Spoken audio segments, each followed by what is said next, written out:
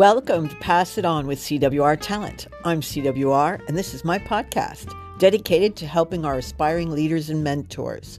We're sharing the valuable experience and advice of some of the most successful executives in my network. My specialty? Discover talent and pass it on. That's it. In simpler terms, I'm a headhunter with a twist. If you want to increase your knowledge, build resilience, or simply polish your soft skills in order to lead at the next level, my guests are all happy to share what works and what doesn't. It's honest, it's forward motion, and future thinking. We like it. Catch our latest episodes that drop Sundays at 12 p.m. GMT London time. And whether you're in London, New York, Lima, Paris, Perth, or Dubai, you'll find us on all platforms where podcasts live. We appreciate each and every listener, and we hope you'll share it with your family, friends, and colleagues.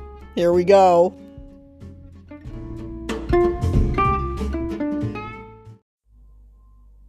Welcome. I'm CWR. Pressure getting to you at work? Expectations are high during business recoveries, and our leaders are asking a lot of each and every one of us during this time of talent shortage and the great quiet resignation. That pressure can get to you. Then life gets in the way and makes all that you're trying to balance on your spinning plates wobble like crazy. The crisis moment for an experienced senior executive or a young manager starting out is when you know you need help and can admit it and get it.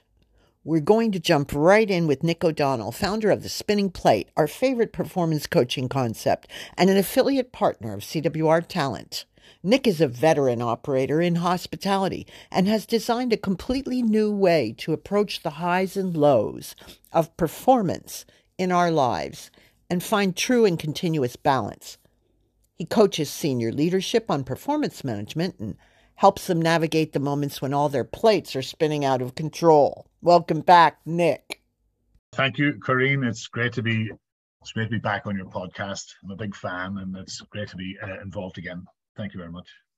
You're welcome. It's great to have you back. Let's talk about all the pressure teams are under with the severe lack of staff and cutback management. What's it like in operations when extra hours, extra responsibilities, and extra exhaustion sets in? Well, Corinne, I'm not one of these people who shies away from using this word, but for me, there's no question about it. We are in a crisis. It's time to have crisis management plans in place. All the organizations that have invested in good quality training and support for their senior teams around things like delegation and time management and crisis management will have an opportunity now to put these things to work. Some of the organizations that I've worked with, they learned together and worked together to get through the lockdown and the early stages of the pandemic and the various reactions around the world to that. And they'll have learned an awful lot about how their teams work best together. In the past, when there was a crisis looming, and there have been in the past, there have been loads of them, the tendency was people to work in silos, right? And prove that their little bit of the organization was going fine, and all the other failures were therefore someone else's fault and someone else's problem, right? Yeah. That no longer works. It never worked then anyway, but it works even less now. It's a team effort that is most needed. More communication, not less. More support and help, not less. And use experts more, not less. If there's a new set of circumstances, a new set of challenges that are completely alien to everyone in the team, the best that you can imagine is that they're going to attack it the same way they attacked every other problem that they've encountered.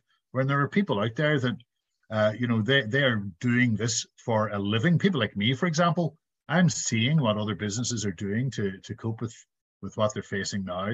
And it's a great opportunity for me to help share best practice across multiple organizations.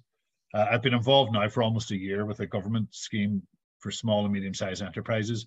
And the majority of the leaders I've worked with through that have all asked for additional individual coaching for themselves and for their senior team to help them deal with the stress of trying to do business in this high pressure environment. It's relentless, and it's not reasonable, in my opinion, to expect people to get through it using the systems and processes of the past. Time management and delegation skills have never been more valuable, but they need to be really focusing on what are their values now? Have they changed since 2 years ago? What is their mission statement now? Has that changed? What's their vision for their organization now? Has that changed? I mean, in my opinion, if your vision statement for your business is the same today as it was 2, 3, 4, 5 years ago, I don't think you've understood the size of the problem that we've got. It's absolutely huge. Recruitment is an issue. Holding on to your best people is an issue. Keeping people focused and motivated and inspired to face this relentless set of challenges is something that great leaders need to be getting very clever about. And that means involving experts to talk about how do human beings deal with stress. The human brain is a very complex organ in the body. It's only got a very small part that deals with difficult problems, and it's got a big part that deals with all the other sorts of problems. But the human brain has probably only got 3 productive slots per day to deal with complex matters. And this bit, the frontal cortex, it gets tired, right? It's like any muscle in your body. The more you use it, the more tired it gets. And the more tired it gets, the less capable it is of doing its job. Now, we've all been in situations where our creative brains have been tested, and we found ourselves stuttering and stammering and spluttering and not being able to think of what we're going to say next. We've all found ourselves at the end of a hard day not being able to remember the name of the person that we're talking to, you know. And you meet someone at a meeting, they introduce themselves, 30 seconds later, you can't remember who they are, because pressure has this effect on people. So the first thing that I try and help people understand is, how's your brain working? When's the best time to do the complex tasks? And how do you switch on and switch off from one set of problems to the next one? Things that take up most brain space are things like task prioritization. What's the most important thing that we need to be doing today? Delegation is an incredibly complex thought process. Who is the best person to help with this situation?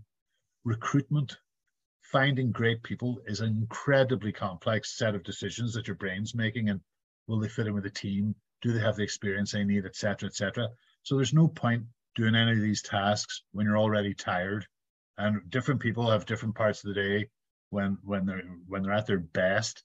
But I can guarantee you that everyone is at their best after they've had a bit of a rest or a walk around the block, after they've had something to eat, particularly high sugary content food like jelly beans or a donut. I know Barack Obama used to always eat a donut before he went on stage to make a big speech, you know, because that bit of the brain needs glucose to keep it firing and keep it energized, you know.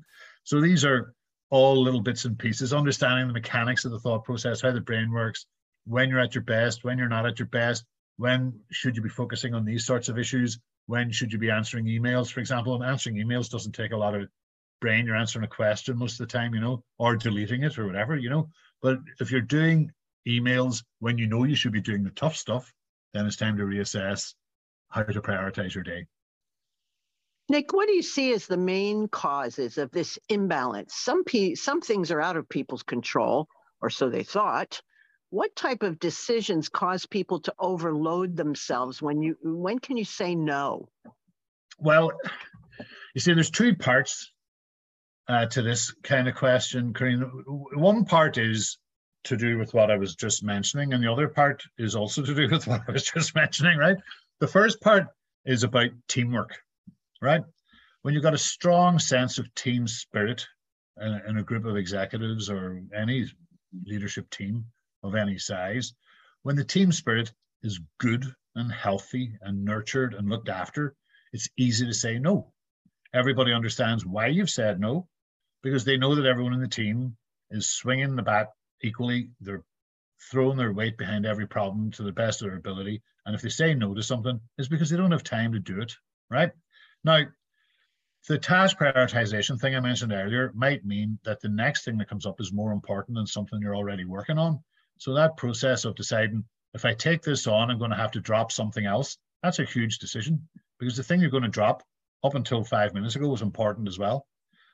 So this ability to reprioritize, redo the list, that is a hugely complex thing, and it needs to be done with a clear mind.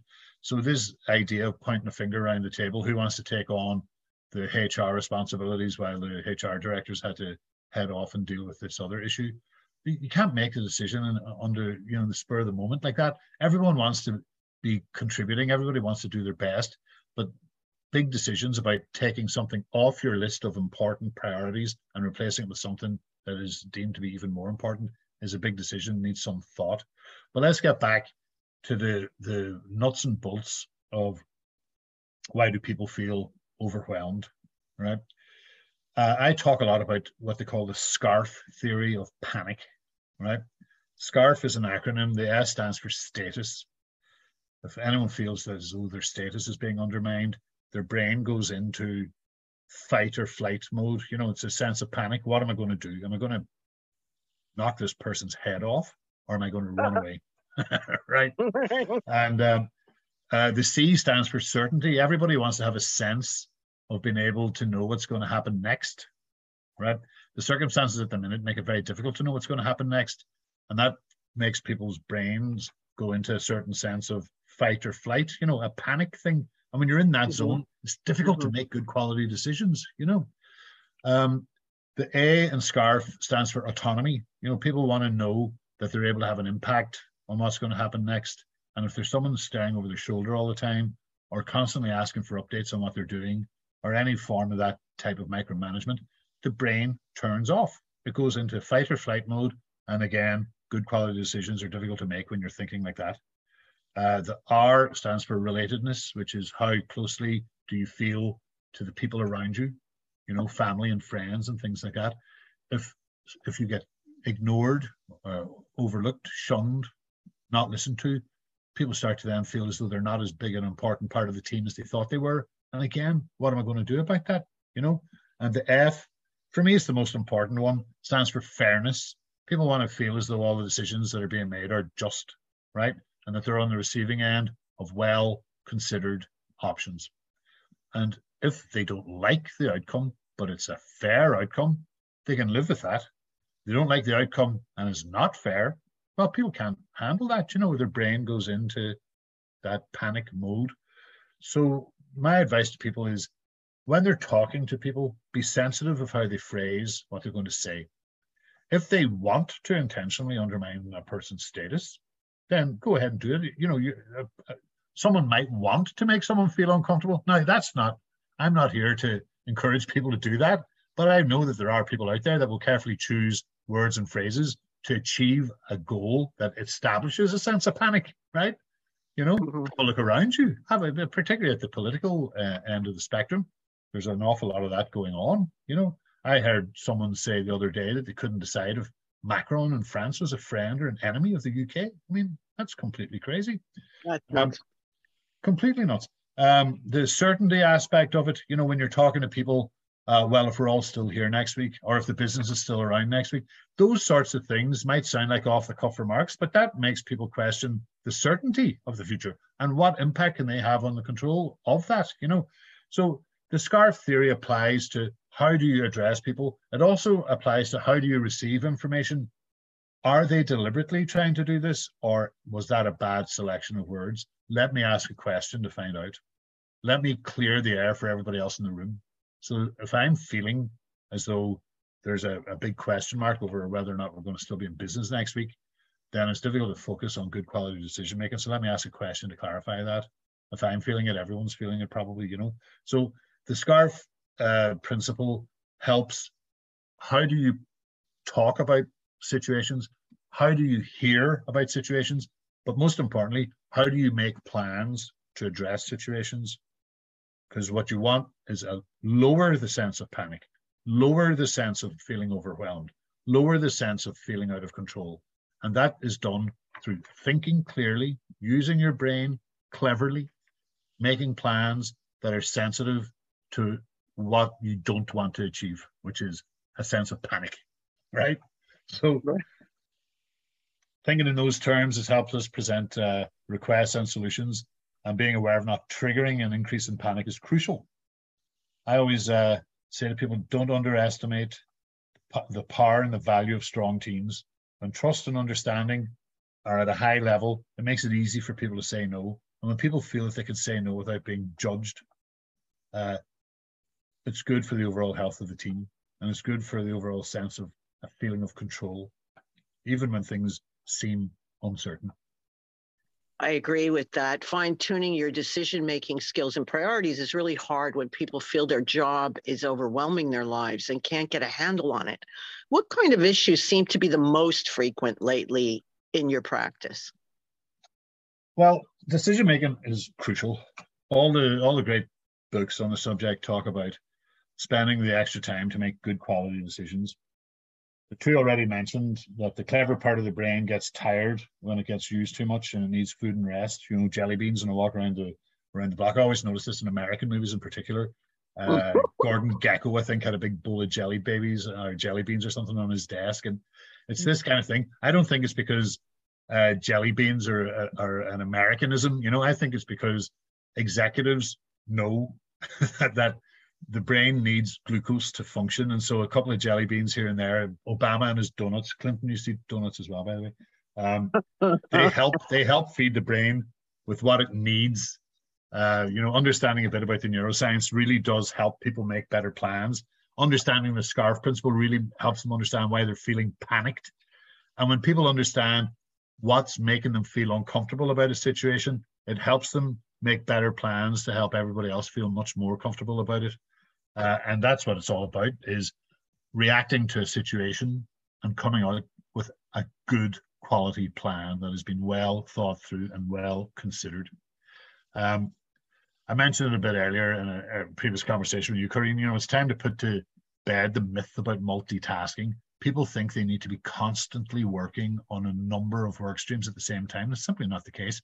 The example that I use is, you know, the greatest minds in the world are all chess grandmasters, whether we like it or not. You know, we all think we're all very clever, but we aren't until we sit down with someone who's a chess grandmaster and you understand exactly how much they've got going on. The reality is they never have more than 3 things going on at the same time.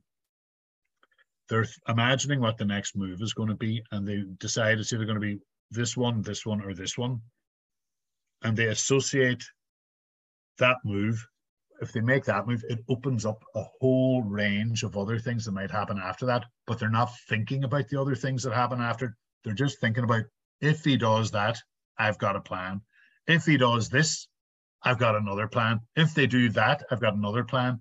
And the way that I help people to manage the whole range of things that might happen if this or that or the other thing were to happen is I say to them, you get a whiteboard or a piece of paper and divide it into quadrants and have the 4 big projects that you're working on in the minute, 1, 2, 3, and 4, and draw a little pictogram, a little picture, or write a word or something that sums up the entirety of that work stream, right? So for someone like you, Corinne, it might be you're looking for a chief financial officer for a resort in the Middle East that needs to speak 4 languages, needs to do this, do that. You know what they need, but you don't need to be carrying all that around with you all the time. So you could just write Dubai. And when you look at the word Dubai, boom, all that other stuff automatically gets turned on, but it's not in the forefront of your mind until you see the word Dubai. The next thing might be Paris, right? Or it might be Place la Concorde. It could be another big project that you're working on. For me, it could be one of the big restaurant companies that I do business with. You know, I know what they need. They need an awful lot of stuff. And if I were to carry around all the stuff they need in the forefront of my mind, I don't think I could cross the road safely, you know? So what I need to be, what I need to be able to do is, I know what I use. I'm not going to say because it's a confidential arrangement that I've got with them, but I know what I write on my diary. It's a little it's a little picture, and when I see that picture, boom, the library opens on everything that I need to do for them. So this sense of multitasking is really what the people who are good at, seem to be good at multitasking, are good at. They're good at turning things off, right?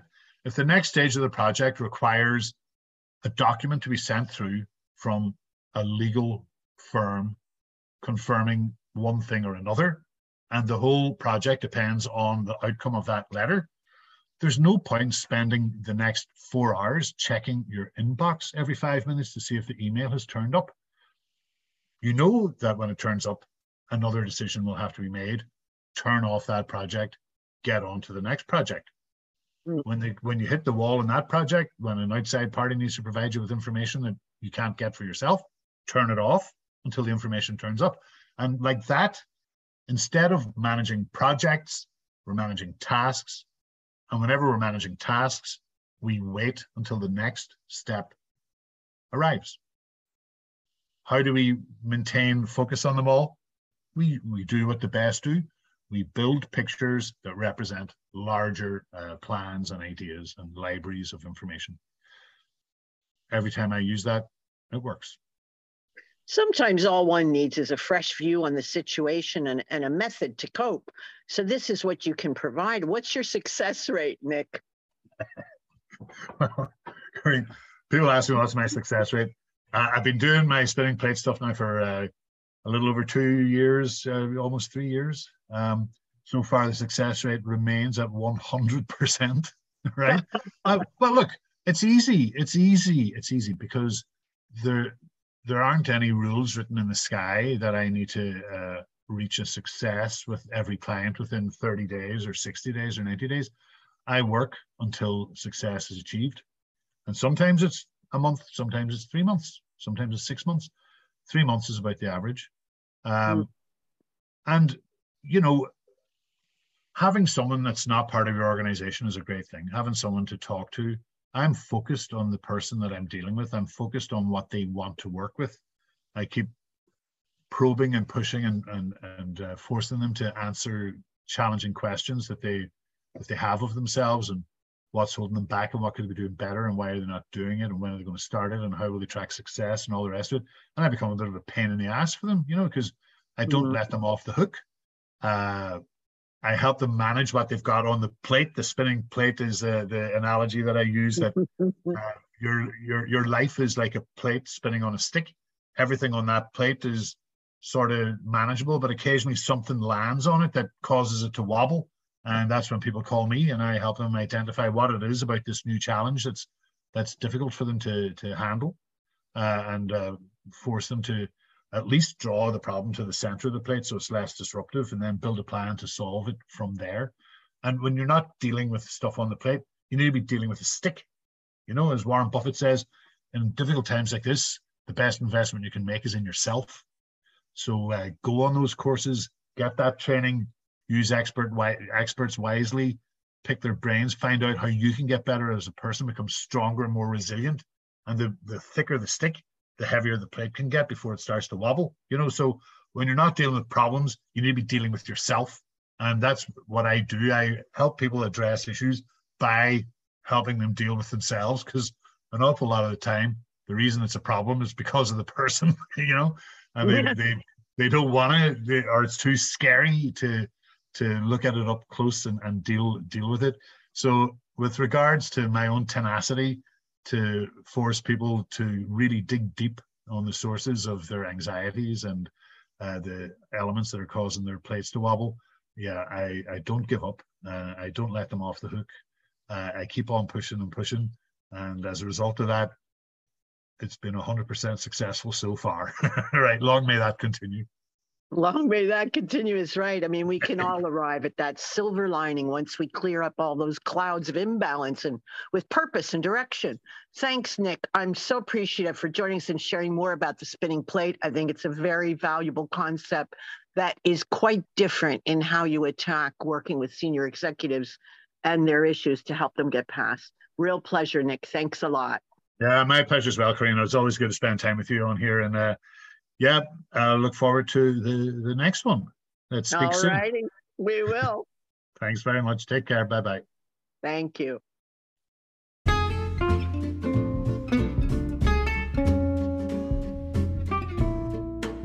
Thank you for listening. We hope you'll give us a follow and a like. This has been Pass It On with CWR Talent. Pass it on.